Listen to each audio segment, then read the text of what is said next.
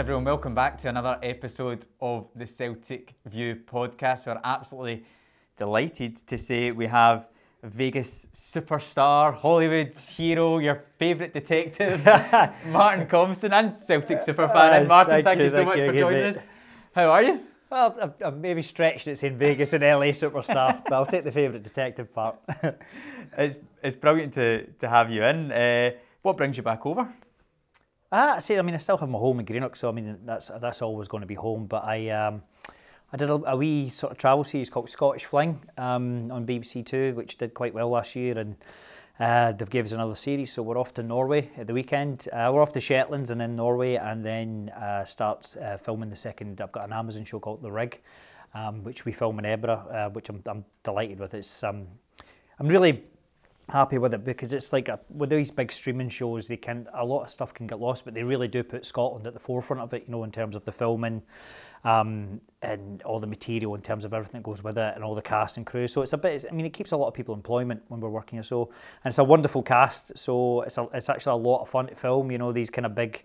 For anybody who's not seen it, ends with these big tidal waves and disaster things, and you feel like a dafty, like looking at these tennis balls and somebody saying there's a tidal wave coming. But it can be a lot of fun when they're shaking sets and earthquakes and all that kind of thing going on. So I'm looking forward to getting back to it. That is true professional acting there, when you're having to pretend that waves are coming and it's actually a tennis ball. You know what? And it's hard, and basically you're just doing these big eyes and getting bigger and bigger. But it's good fun, but it's just hard sometimes because you then watch it on this massive screen 6 months later and you go, oh, that's what I was supposed to be looking at. But they're actually, the special effects are good. They've got all these big wind machines and stuff that come into it and try and help you get there as much as possible. But it can be a laugh. Brilliant, yeah. Now, fans might be wondering, might have heard you on the podcast before, and that's absolutely correct. But we're going to look back now, your early days supporting Celtic and the start of your career as well. So just talk us through your early days. Greenock, born and bred, always a Celtic fan? Aye, you don't, I say these things, whatever, but I think with any football team, you don't really have a choice, do you? It's, so your dad supports, your brother supports, your granda supports, or your mate support. So I been a Celtic fan all my days, and but as I said, when we were coming through, it was, the club was going through a big transition, and it was really struggling, and at one point we didn't know if we were going to exist much longer, so it was, still remember the old famous, the Rebels have won, on the doorstep, and but from then it's been, in some ways, being through that, it really makes you appreciate where we are now. Because when I was growing up, it was a Martin O'Neill era going into Gordon Strachan, and there was a bit of to and fro between, we'd maybe win a couple, Rangers would win one. There's then a next generation of fans that grew up and all they seen was Celtic winning 10 of the last 11 league titles. Wasn't really the same for you when you were growing up? No. I remember vividly losing that cup final to Wraith Rovers and being heartbroken because we hadn't won any trophies. It's just so strange to think. It's mad. And that year, I think it was the same year, we beating Airdrie in the cup final was the biggest thing to happen to us, as my group of pals. We hadn't seen Celtic win anything. And Big Pierre scored that header, and it was like the greatest thing ever, and it's still, you don't get used to it, I think, especially when we're going for trebles, because they mean something every time. But just the rate we win trophies these days, you could get complacent. I don't think this team would let that happen, but even as a support, and it is wild to think, saying going from that losing cup finals to Wraith Rovers, beating Airdrie, just beating them in a cup final, to where we are now, the shift is incredible. So who were your early Celtic heroes then? What players did you look up to? McStay, for sure. Paul, and I if I'm remembering right, he missed that penalty against that cup final. Yeah. And I was more heartbroken for him, I think, because he was Celtic through and through, Paul, and he's a lovely man. He sort of, I think, him and Tommy Burns sort of typified what it is to be a Celtic man. Good men, generous men, and just played the game with absolute flair. And you feel that Paul could have, he's the maestro, isn't he? Like he could have played anywhere, and he stayed with the club through some really dark times, and that's a measure of the man. So he was a real hero, and playing playing a bit myself when I was younger. I was always that's how old it was. I was a sweeper to begin with. And then when that died out, I sort of became a holding midfielder. So players of that ilk, Lenny and Paul Lambert, and they were always proper heroes of mine. And of course, the Messiah, Henrik, that was just amazing to see. Like, you were aware that we had a genuine world-class player in our team. And you were just praying each season we held on to him, but I think it's a testament to him. I think we got the best out of Henrik, and then he leaves us to go win the European Cup with Barcelona after I think he had his best years with us. But that, as you said, that O'Neill team, again, that 6-2 game was something really imprinted on my mind, because that felt like a shift. That, because it was typical Celtic as well. After 98, you go, this is our time to kick on, and then you hear Yam's been sacked or left, and you're like, what's happening? I thought this was the start of our era, and then we kind of, the other team probably spent a bit more than they should have, and got themselves into a bit of bother subsequently. But again, it felt like when we should have been building momentum, we kind of lost it, and they kind of got away again. And then when Martin came in, it just felt, and it was probably a bit different for a Celtic team in terms of what we were used to, like seeing that passing game. They were a lot more direct, but you had, Sutton and Hartson and Petrov and Hughes and Mjallby and Big Bobo, just battering people, and it's what we needed at that time. Obviously then the credible run to Seville, but again, the Juventus game here is something I'll never forget, the 4-3 game. Some really magic times. Because you were a pretty nifty footballer back in the day. 20 years ago now, unfortunately. Aye, a long, well, we long still time see you in the soccer age as well, doing your bit. But even that, I'm hanging on. Was the dream to be a player? Oh, of course. If there was any possibility that I could have played for Celtic, I would never have been an actor. But I've said this before, like, I don't think being aware of your limitations is a negative thing, because it gets you to chase the stuff you're good at. And, playing at Morton, and Morton's a great wee club. It's when it does well, you feel like the whole of Greenock's doing well. I played on and off there between boys club and youth teams to first team for 10 years. But I was kind of aware that's how far I was going to get. And I'd have been probably long retired right now, and that was probably even a more unstable career than acting. And so it wasn't a conscious choice, because I think when people think about it, they said like I chose it over, like I had like Superman lined up or like a contract to Celtic or something. It wasn't. It was literally I got offered another year at Morton or unemployed actor. But I think I just had a feeling that when I was on sets, and that I knew what I was doing. I felt at home there, and I was pretty confident from an early age on film sets and on TV sets, and kind of, I didn't feel out of place, and I from being that, I kind of had bigger visions of a career there, and I've always liked writing, that's something I've always done, and I've always had ambitions to produce and all that kind of thing. So in that sense, it became an easy decision, but and then in a weird way, through doing that, I've got to play at Parkhead 3 times. Yeah. The Stan Petrov game is something I'll never forget. Just the kind of love that was in the stadium that day for Stan, and everything he'd been through. But to be on the pitch for the You'll Never Walk Alone, and I've been in the stand for that so many times, but to be in the middle of the park and look up and see it around you and look at your seat and where your pals and that were sitting, that was epic. Obviously, you're such a massive Celtic fan, but I always find it interesting when you get to that sort of 15, 16, 17 and you're going to games home and away, and you get to the stage where you need to start working and then you maybe can't attend games. Do you remember that period of having to miss games? As well, that was a big thing going to the games, because my season book, but it was another thing, like I was trying to stay in and play junior. Yeah. And your games are like, even my pals right now, like some of them are still playing junior and managing junior, and that's a big thing for them every weekend. It's like, do you still keep in playing, or do you go watch? And at that young age, you still want to play as much as you can. But I love going away with the team in Europe. That's memories. Yeah. So, well, I mean, our record isn't great at times being away. Let's be honest. But I was at the from one of my first decent paychecks. I took my brother and my dad to Barcelona away, and it was the game Big Hartson scored, and we got a 1-1 draw. So things like that are really special when you can get involved, because we're not.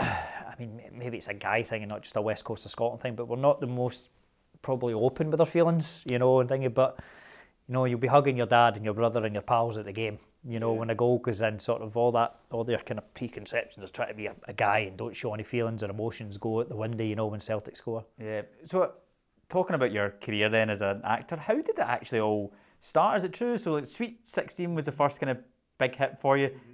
Had you done any acting before that? Bits and bobs just at school. Hopefully it's changing, but it's not something you would do if you're where I was from, you know, working class boy figuring up, and I think that could be repeated across the UK or wherever else. It wasn't something really, you felt it was a genuine path, you know, but I had some great teachers who always encouraged me to write and always wanted me to be in the school plays, and they'd ask me to read Macbeth and stuff when we were doing it.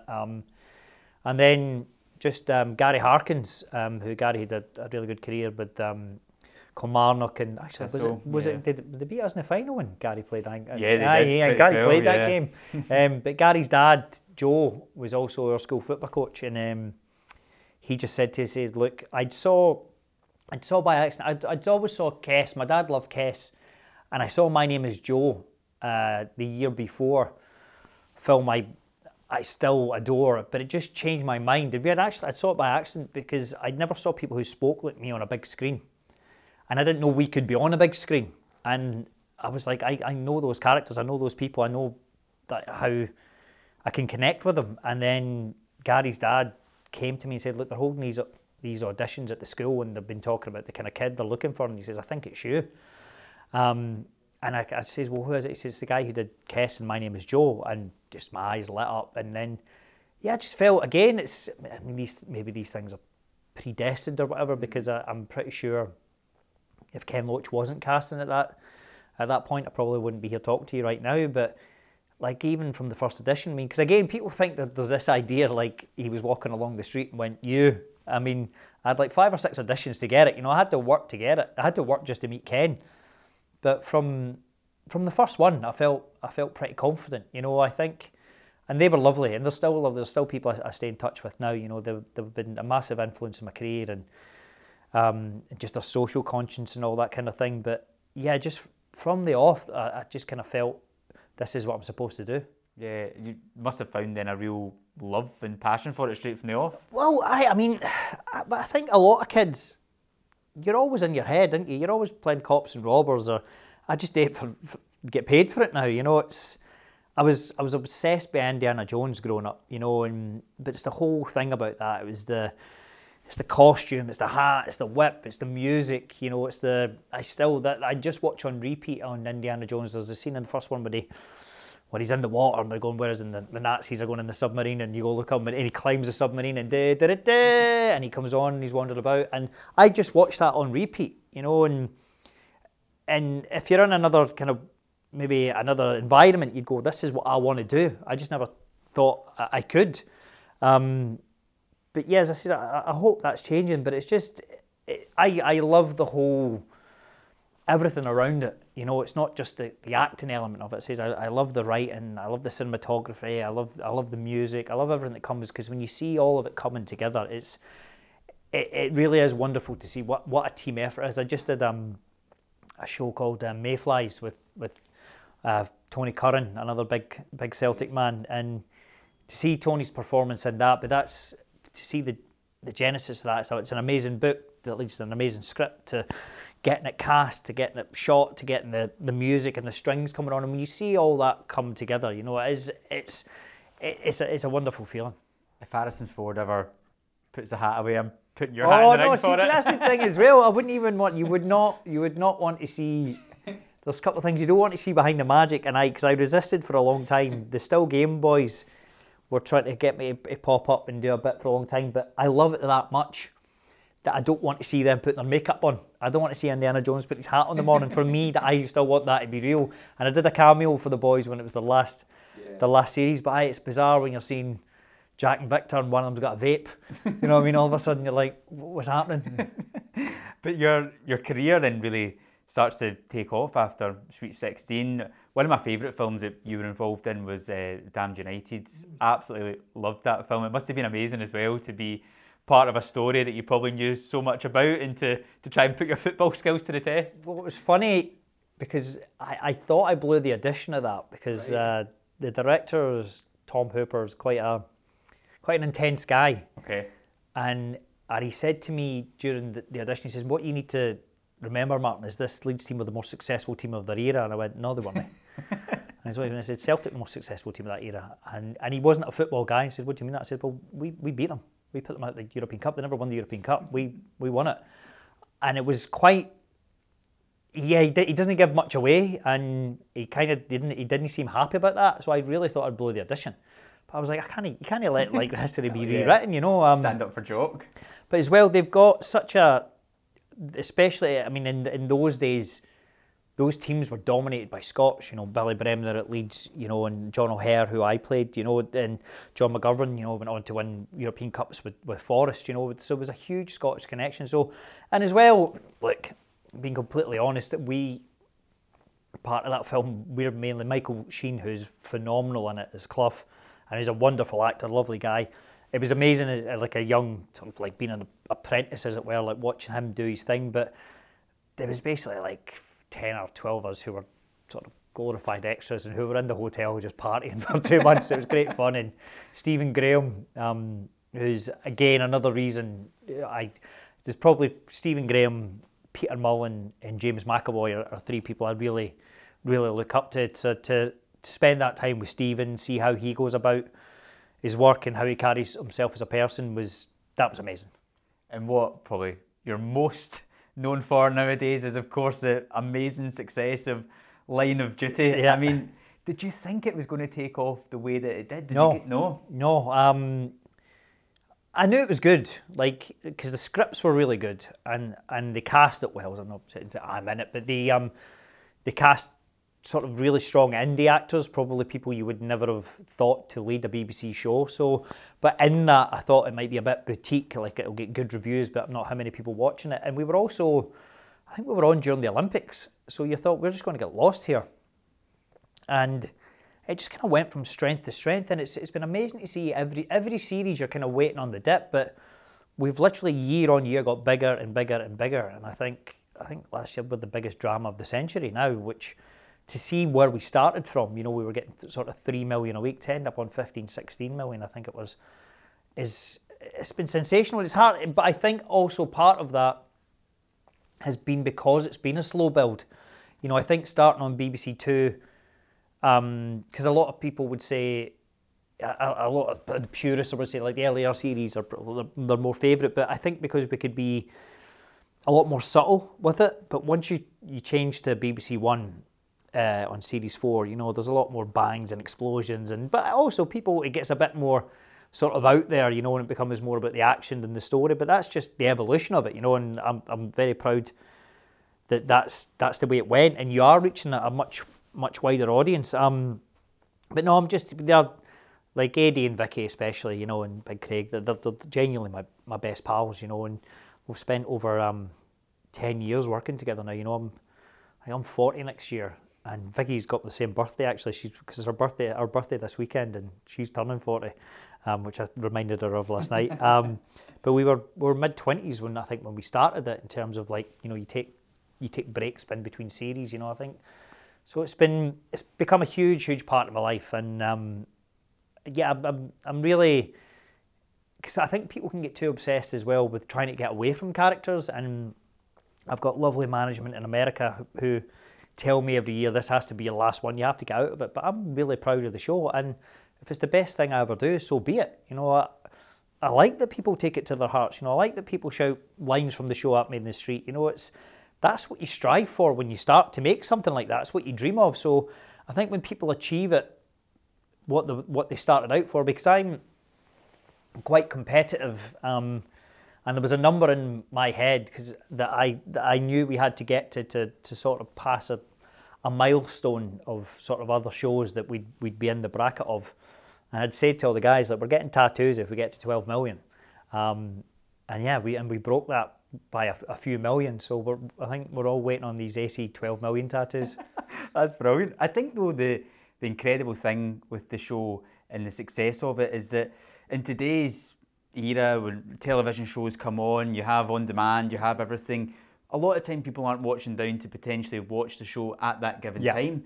But it really brought back that live event aspect telly, of television. Yeah, exactly. Event, where everyone's watching at the same time. You can't go on social media anytime after it because then you know what's happened. And it's quite difficult that because everything is also like TV's changed, and we actually had a real sweet spot in that.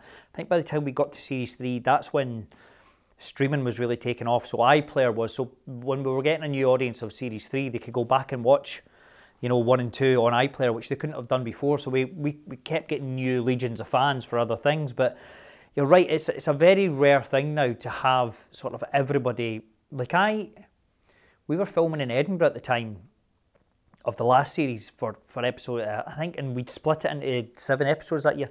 I had to go out and walk. It was too much. And the streets were empty, and you could see, like, it was like banners, and there was people, and we're walking by pubs, and there was big screens for people watching it, and I was like, what if people don't like it? You get really, it is, when you feel like, it's an amazing feeling and a terrifying feeling to feel like you've got the whole nation hooked. And because it very rarely happens, as you say, in this world of binging, and binging has its place, and also people consume telly different, they've got one night they can watch it, so they'll batter through 3, but Line of Duty especially is something we will never, if we do another one, we'll always keep it one at a time, because it's the theories and it builds the momentum and the speculation of what's going to happen. I'll tell you what I love about your acting career is that anytime you go in a production, you always seem to drag a couple of people with you to become Celtic fans. Do you make a real conscious effort to do that? Kind of, probably more so when I was younger, but weirdly it happens now more naturally. It's just because, like, more often than not, there'll be a game on, and like I'll be going to watch the game and people going, where are you going? And I usually because I've saw so many memes, and I don't think Vicky meant it. Like as rap gifts, I got Vicky and Adrian last series Celtic tops with AC12 on the back, and she just did this video of her dancing, like, because when she rapped and she just happened to have that Celtic tap on, and the amount of videos I've seen with remixes with Celtic songs in the background, and she can't quite get her head around it. She's like, well, a lot of these people love me, and then there's another lot of people who seem to hate me, and I'm like, welcome to the world. Yeah, that's how it works up here. Yeah.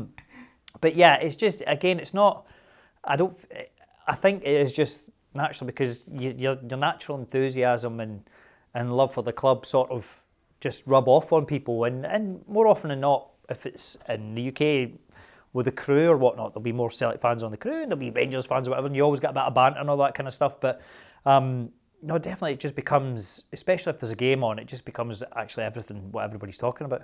Well, your career means you can't always get to Celtic Park all the time. You must still have some amazing memories of watching Celtic games and production sets and celebrating. Yeah, there was one particularly, I think I was filming The Nest, and we had quite a blue nose, like top lads, but quite a blue nose crew. And I think it was weird because the cast was Celtic fans, and I think a lot of the crew were blue nose. And if you remember that cup final with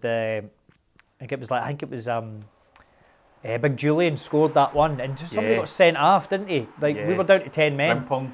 And they thought, I remember because it went to one each, and they thought this is our time, and you could see them all, and it was just, I remember just laughing, going like, these are never going to beat us. I mean, obviously they had that, but that had that feeling at that time. Again, it's back to that, because obviously after the COVID season, when they went on, fair play to them, like an amazing run to win the league, but that time just felt again like whatever happens, we'll find a way. And you've been watching a lot of the games now in the States. How long have you been over there now?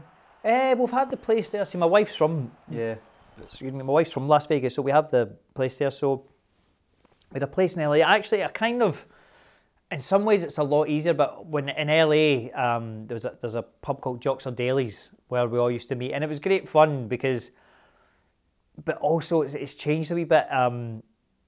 Now with streaming, and people can watch it in their houses, maybe a lot of people, whereas at first it was the only place to watch it. So like 4 o'clock, Hamilton to Hame, the place would be packed.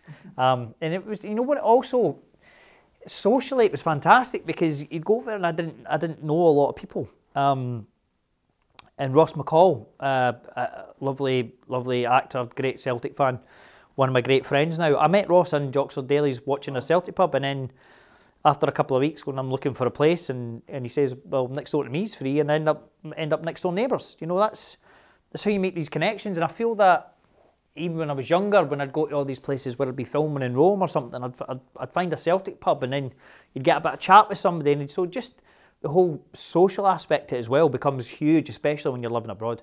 Have you roped in any big Hollywood stars to come watch games with you at 4 a.m? No, I think the last one I took after I think it was Series 5 of Line of Duty, I took Stephen Graham over with me. Stephen flew over, and picked a good game. I think it was when Hearts started the league and Hearts were top, and we played them, and I think we beat them 5-1, and the stadium was rocking, and we were all doing the huddle, and I could just see his wee face. He was like, what is this all about? I know he's like that. Is it like this every week? You're like, aye. So he's definitely got a soft spot for us now, and always try and phone everybody, especially when my phone goes a bit when there's a foundation game on, you know, and then I got a lot of them get in touch with me, see if they can get a kick a bit. Do you know what I love as well? See, after a big game, there's always something doing the rounds, and maybe your wife sharing something about your Ring doorbell and you coming in after a good celebration. It's always good. That thing was the bane of my life, because at first I didn't realise how that worked when she got it. Like, I just thought it was like a security camera. I didn't know she could download it, and it was, I think it was after we'd just won the treble, and she was away working in LA, and I told her, so I'd been out so we'd stayed up. I think it was me and my pal Gianni. We got up about 12, and then went up to watch the game, and then he says, like, we can't go to bed now. We've got to keep going. So and then I just got a text from her saying, do you have a good night last night? I went, aye. I said, I watched the game, went home, babe, all very, very quiet. And she never said it. She just hung up and sent me that video of me falling through the hedge. I was like, oh no, man. So it keeps you on your toes. Did she not comment on it that you went out with a Celtic top on and you came back without one? So our other neighbour Dave. So Dave's from the south, a big southern south. I think he's from Georgia, and so he was Gianni's neighbour and a good lad, and so we're getting him into it, and he's like, what's this thing he's watched? Why is he getting up? So we watched the game, and he ended up getting into it, and I went, here's your first hoops tap, mate. And so I had his wee t-shirt on the way back. But that's what you're worried, because she's like, why you got different clothes on? You know what I mean? She started questioning. I'm like, no, Dave's got my Celtic tap. But it's amazing that you're living the complete other side of the world, and you've still got that connection to your home because of a football club. And we were talking off camera about you staying in Vegas and going to conventions. And when those happen, you know, Celtic fans just take over a place like Las Vegas. Aye. It's incredible. Like I mean, it's. I think even more so when you cling on to things that, you know, that have a resonance for you in terms of like who you are and your identity. I think, you know, I really encourage anybody in terms of their job, if they can get out and see the world, visit as many places as you can, absorb as much culture as you can.